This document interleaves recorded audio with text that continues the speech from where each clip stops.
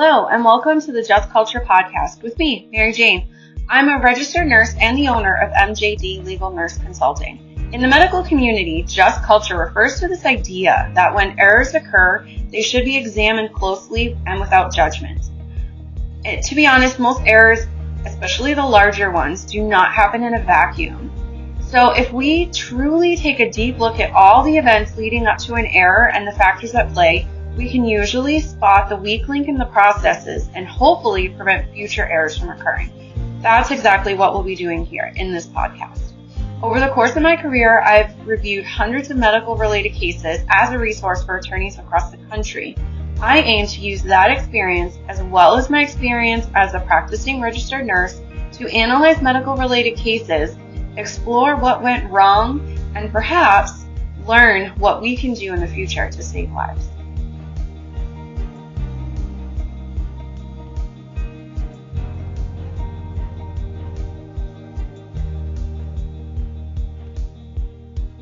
Hello and welcome to the Just Culture podcast with me, Mary Jane Duquette. I am here to talk about the case of William George Davis versus the state of Texas. Before we begin, let's just give a quick introduction to Mr. Davis. He was a registered nurse, had a master's degree. He worked night shifts in the cardiac ICU. He worked at the Christus Trinity Mother Frances Hospital in Tyler, Texas. And this is where the multiple incidents had taken place. From what I could gather, he had worked prior to this for about 5 years without any mark on his license. He had a clean record. So before we get started, I want to give you a little kind of set the stage, if you will, just so you can kind of understand what was kind of going on and what the setting was. So in a cardiac ICU, he is working with patients who have just come out of open heart surgery. They're often in very critical condition. They require a lot of monitoring. Hourly, if not sooner, monitoring. They're on a ton of cardiac drips, some drips to make their blood pressure stable, some drips to make their heart not to beat normally. There are other drips for different reasons. Sometimes they'll have an external pacemaker to keep their heart pacing the way that they need to be. They have several lines, so they might have some IVs, but they'll also have arterial lines, which are lines that go into an artery. Now, you can give medicine through this, but one thing that it's used for is to measure the patient's pressures. Like instead of blood pressure on the arm, it's a more accurate way to measure, and that way we know that the patients are getting enough. Their blood pressure is enough to make sure that they're getting the oxygen and the nutrients to their brain and everything that they need. The patients are usually sedated. They're not usually up and walking around, although I suppose they could be, but I'm thinking if, at least in the hospital I came from, if they can be out walking, they're no longer in the ICU and they send them to a lower level of care. So these patients are, 1, very sick, 2, they have lots of lines and drips, and 3, they're often sedated and not really aware of what's going on, which also makes them extremely vulnerable for any kind of mistreatment or such as you'll see here. So what ended up happening was at this hospital, the Christus Trinity Mother Frances Hospital in Tyler, Texas, where Mr. Davis worked, at least 7 victims or 7 patients had massive stroke-like symptoms and after having the open heart surgery. Many of them did survive, but if they did survive, they had permanent damage, and at least 4 victims had died. To understand kind of what happened, it's helpful to understand a stroke. So I know a lot of people have heard of a stroke, and that is it can be either a blood clot in the brain, a bleed in the brain, or in this case, it could be an air bubble in the brain called an air embolism. Depending on what the cause of the stroke is, the treatment is a lot different.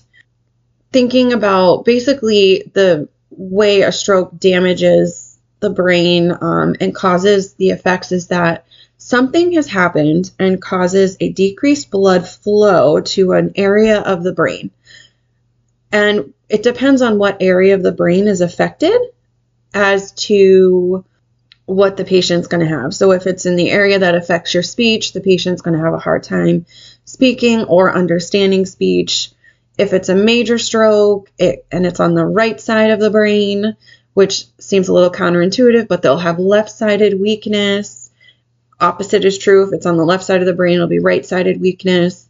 You can have strokes that in your memory, strokes that affect your balance. It all depends on what area of the brain is damaged, which is what's going to happen going forward as far as symptoms go.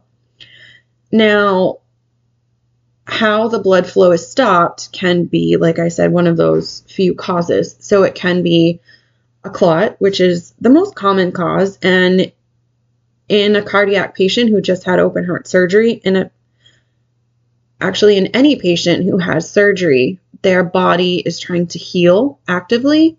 And so their body's trying to heal, and they've been cut. So a lot of the times they've been, had an incision, and their body's trying to heal and clot and heal that. In that process, unfortunately, you can develop clots. That's why, we'll have patients come out of surgery with those Venodynes. So the things that are pumping on the calves we tell patients to get up and move.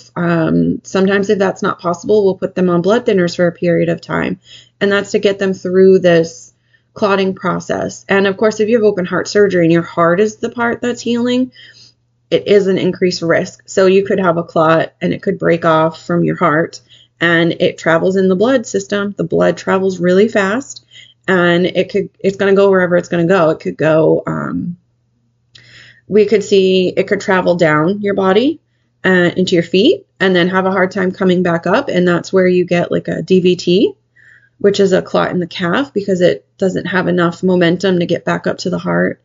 You could have it in one of the blood vessels of the heart, which is what some of the heart attacks are caused by.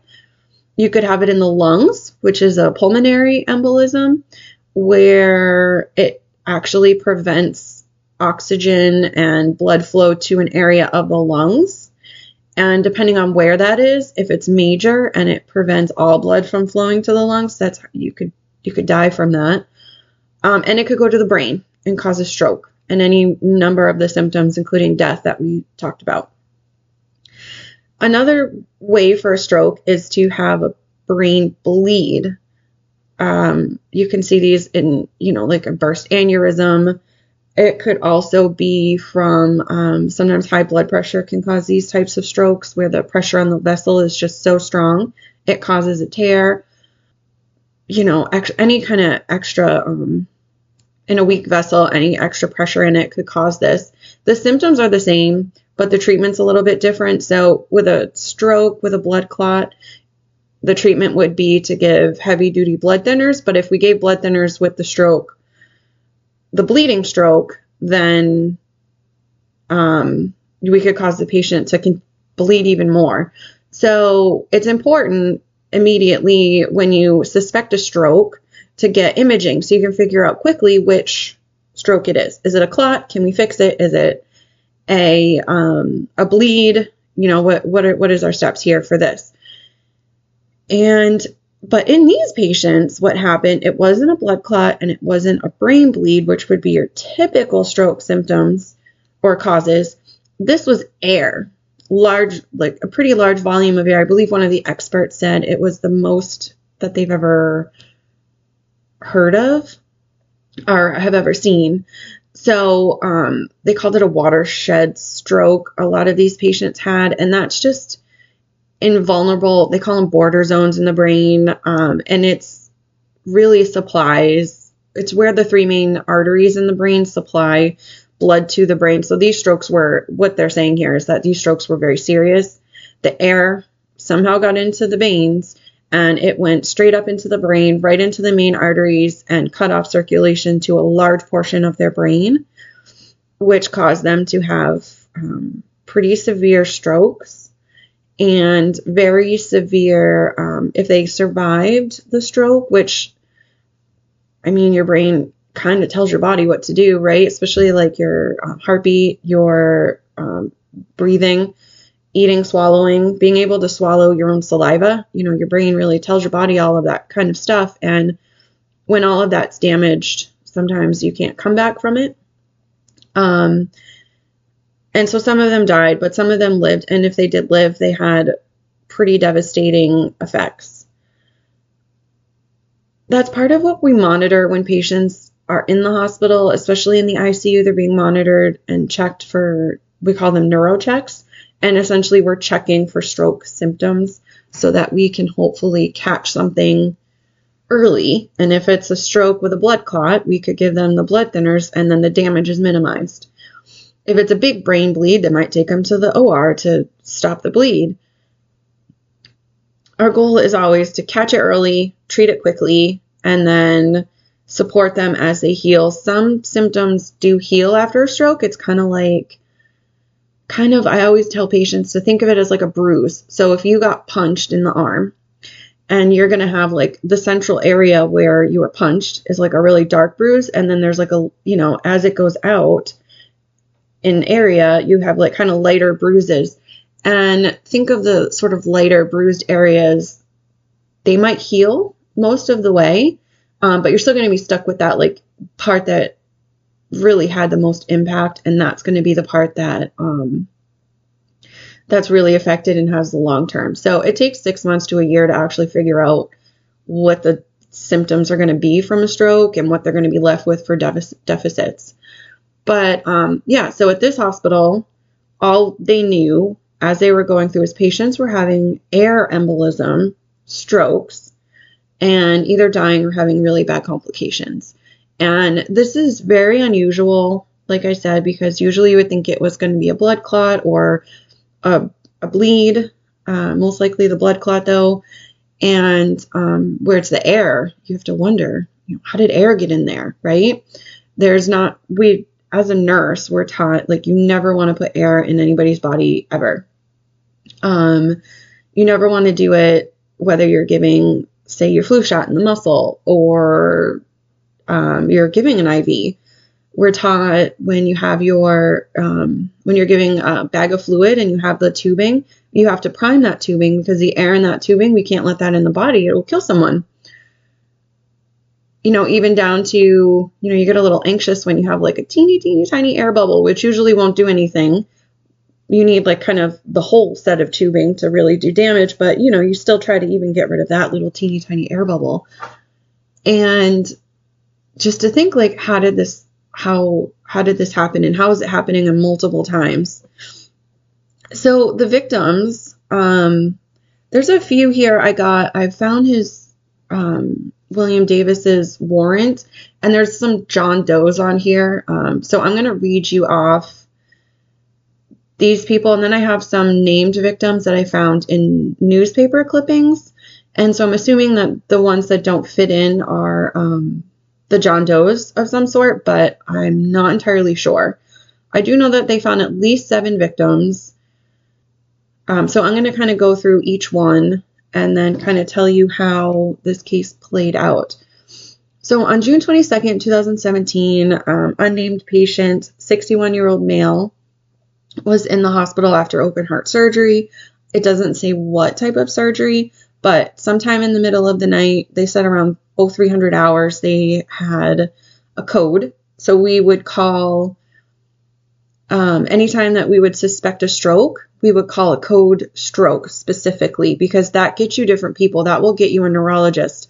That'll get you priority to the CT scanner. That will get you the pharmacist available to give you those blood thinners if you need them. And you're really getting very specific stroke trained people to the bedside quickly because we have a very short period of time before we can reverse a blood clot stroke. So we want those people to be there right away. We don't want to wait for someone to get in a couple of hours. Like, we want to get them in as soon as possible. So that patient, and then again in July 14th, another patient was a 58-year-old male, died, had his code at 4:37 in the morning. So this would have been night shift. In case you don't know, shifts in the hospital from 7 to 7:30. So it's 7 a.m. to 7:30 p.m.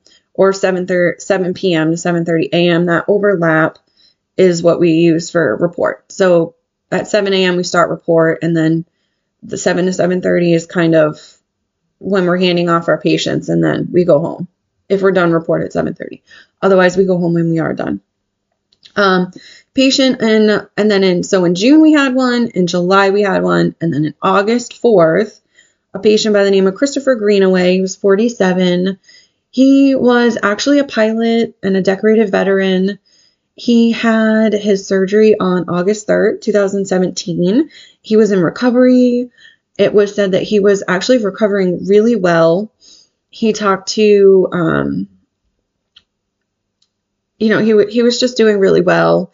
No complications. Everything was going as expected. And then on sometime overnight on August 4th, his nurse, the nurse's name was Ben Raspberry, asked Mr. Davis to watch this patient while he went to lunch, which is something that we can do.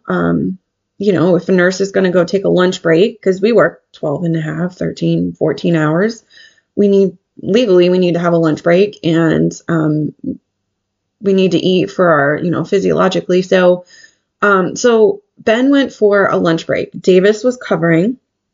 And when he returned from his lunch break, the patient, Mr. Greenaway, was coding. He was like, he said in his testimony, he was like, I asked what happened. He was doing perfectly fine before I left. Everything was going well. And then I come back and he's coding.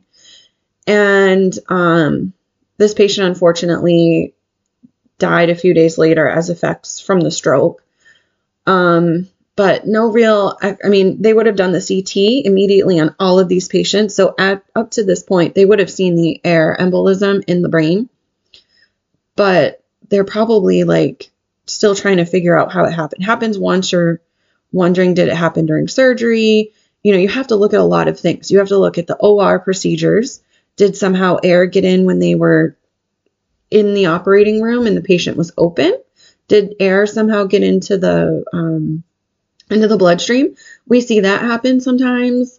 You can see that in unrelated, but like mother baby, you can see amniotic fluid get in, and it has this kind of the same effect. They have to look at the operating room. They have to look at every step of the way, and these things do take time. And when you have no clues, right? So none of these patients would have been able to say, William came in and fiddled with something, and here we go. Now I'm having a stroke. Then these patients weren't able, they were, one, sedated, so they probably didn't even see anything happening. And two, their deficits were so bad that they couldn't verbalize what was happening. So we have June 22nd, July 14th, August 4th, and then on August 7th, there was another patient, unnamed, 54-year-old male, had his code around 11 o'clock p.m. or 2300 hours. And then nothing until October 17th. Another unknown patient, 56-year-old male, died in the kind of wee hours of the morning, 4:14, which would, again, still be night shift. And then in November 30th, 2017, a patient by the name of Pamela Henderson was recovering from a heart valve replacement surgery in the same hospital. So she was in the ICU, same place. She actually did survive this, but she has some deficits going forward. She has some left-sided weakness. She has difficulty walking, difficulty with balance. She has to use a walker when she walks now, and she's actually lost her vision. It didn't say if she was blind or just had decreased vision or lost it in one eye or the other.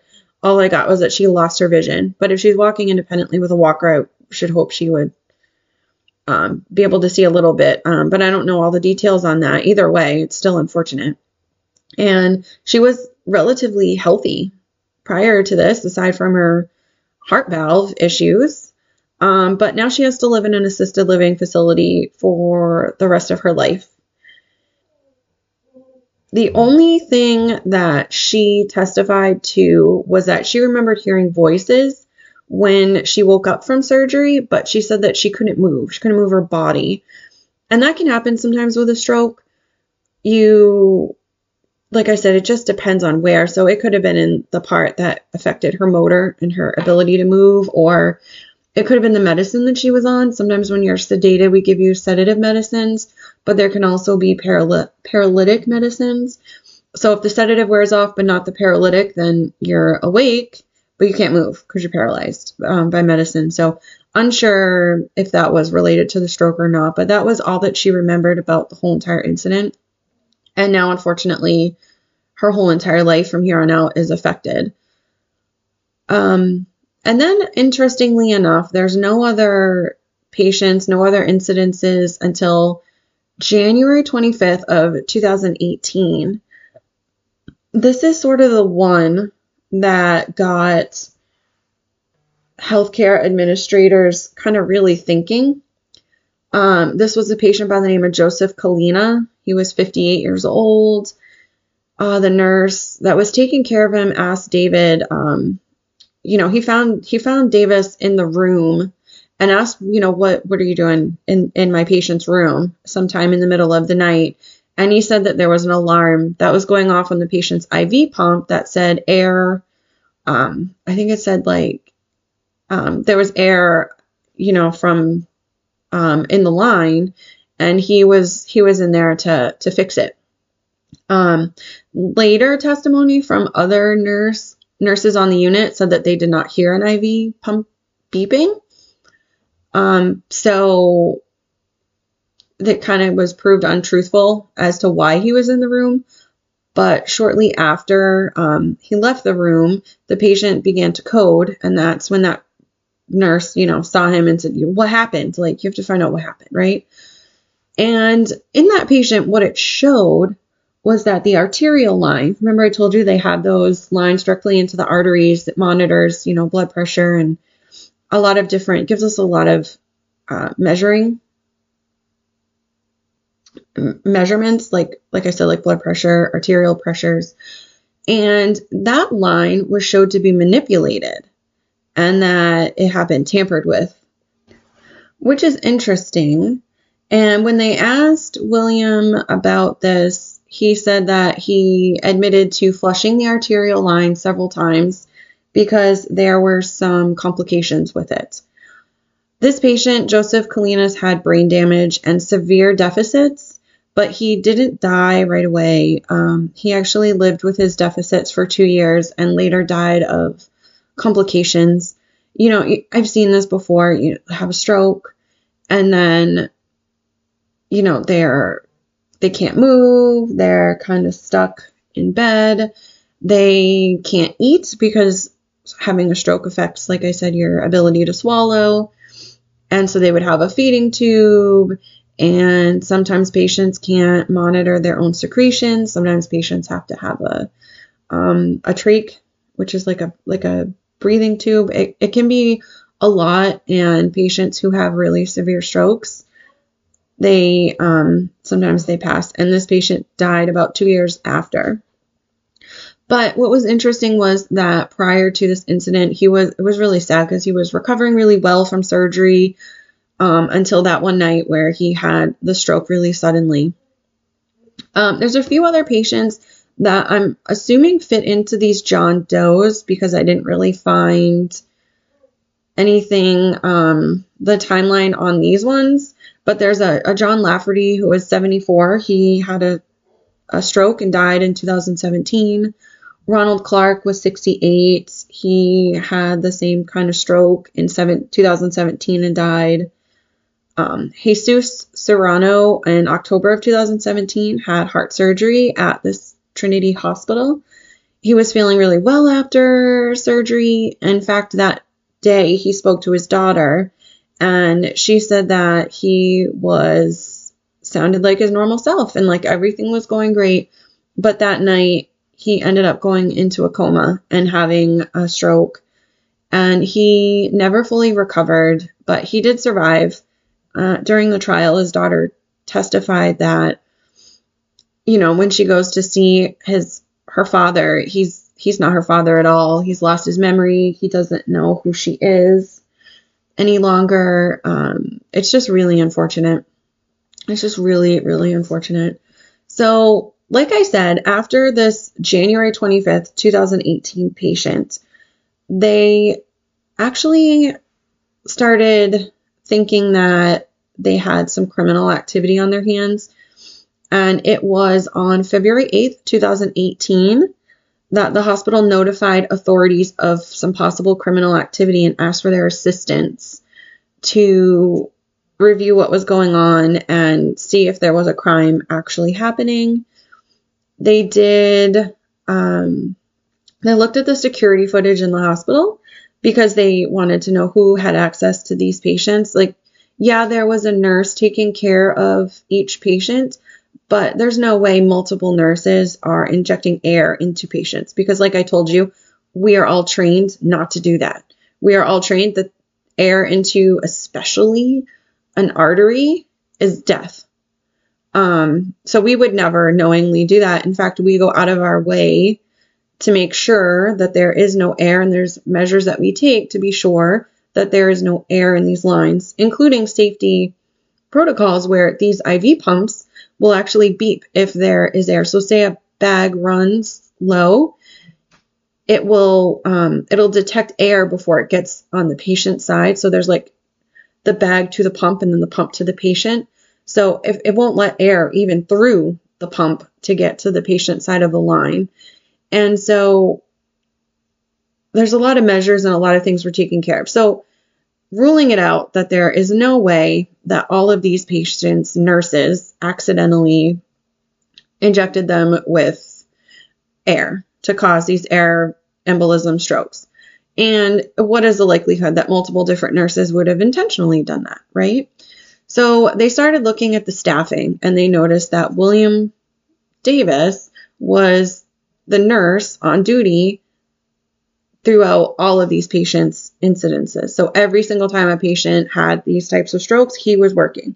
He was not always assigned to these patients as their nurse. So in the medical record, there would be no, if you were just looking at the medical records, you wouldn't have seen him listed anywhere. So there would have been nothing would have alerted you to look into him. But when they looked at the security footage, they noticed that in each of these incidences, on each of these occasions, he would walk into the patient's room, be in there for about a minute and a half, and then walk back out. And then within minutes, that patient was coding, probably as he's walking out the door, but it took a minute for, these patients are all actively monitored. So if their heart stopped beating, if their blood pressure was high, if their heart rate was high, which would always happen in these cases, then their monitors would alert someone to an issue, and people would come running to find out what was going on. Most of the time you hope it's just a kinked wire or something, but in these cases it was real. So that was interesting that he was on the footage. And so they began an investigation into him, and had their experts looking at all of like I said, every one of these patients would have had a CT scan. That is the standard of care. That's should be in, if you're a stroke hospital, that's your protocol. Get a CT right away as fast as you can so you can find out what's going on. So they looked at them, and Dr. Layton was the diagnostic neuroradiologist, and he reviewed all of these brain scans and said he had never seen such a massive amount of air in the arteries of a brain that all of these patients had. It was a lot of air. So I don't know exactly how much. I didn't get any sort of measurements at all, but it would have had to have been, quite a bit. I'm assuming he would have used like a syringe.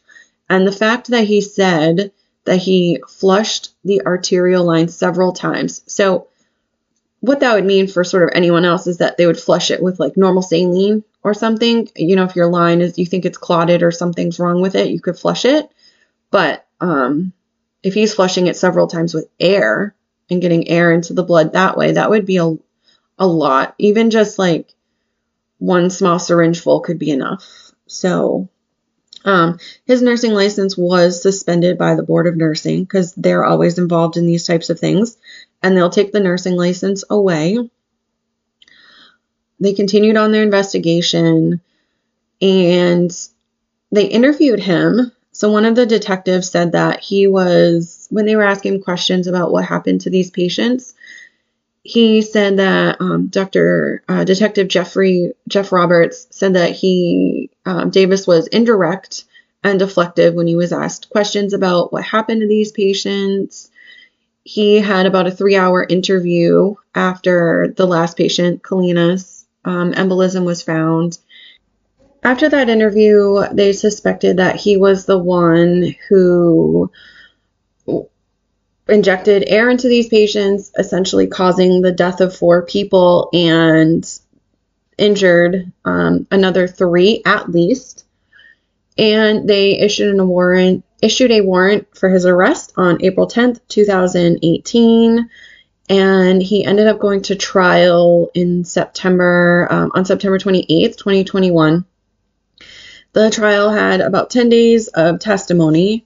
And in this trial, so during the time that the trial was going on, I heard from a few sources that they recorded the prison telephone conversations, and his wife had asked him why he did this to people, and his excuse was that he wanted to get overtime. So he wanted these patients to have complications, so they would stay in the hospital longer so that he could work more hours and work more days in a row, which as a nurse, it's so hard for me to understand. That can't be right, because even before COVID, long before COVID, for the history of all of nursing, I think, we've been short-staffed. And I remember in 2015 when I was working as a nurse, they always ask for overtime. If you're like, hey, you want me to come into work tomorrow?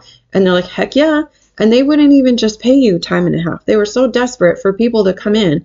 They would pay you time and a half and give you a couple $100 bonus just for showing up and being willing to work extra. So it's really hard for me to understand that he had to go out of his way to create overtime.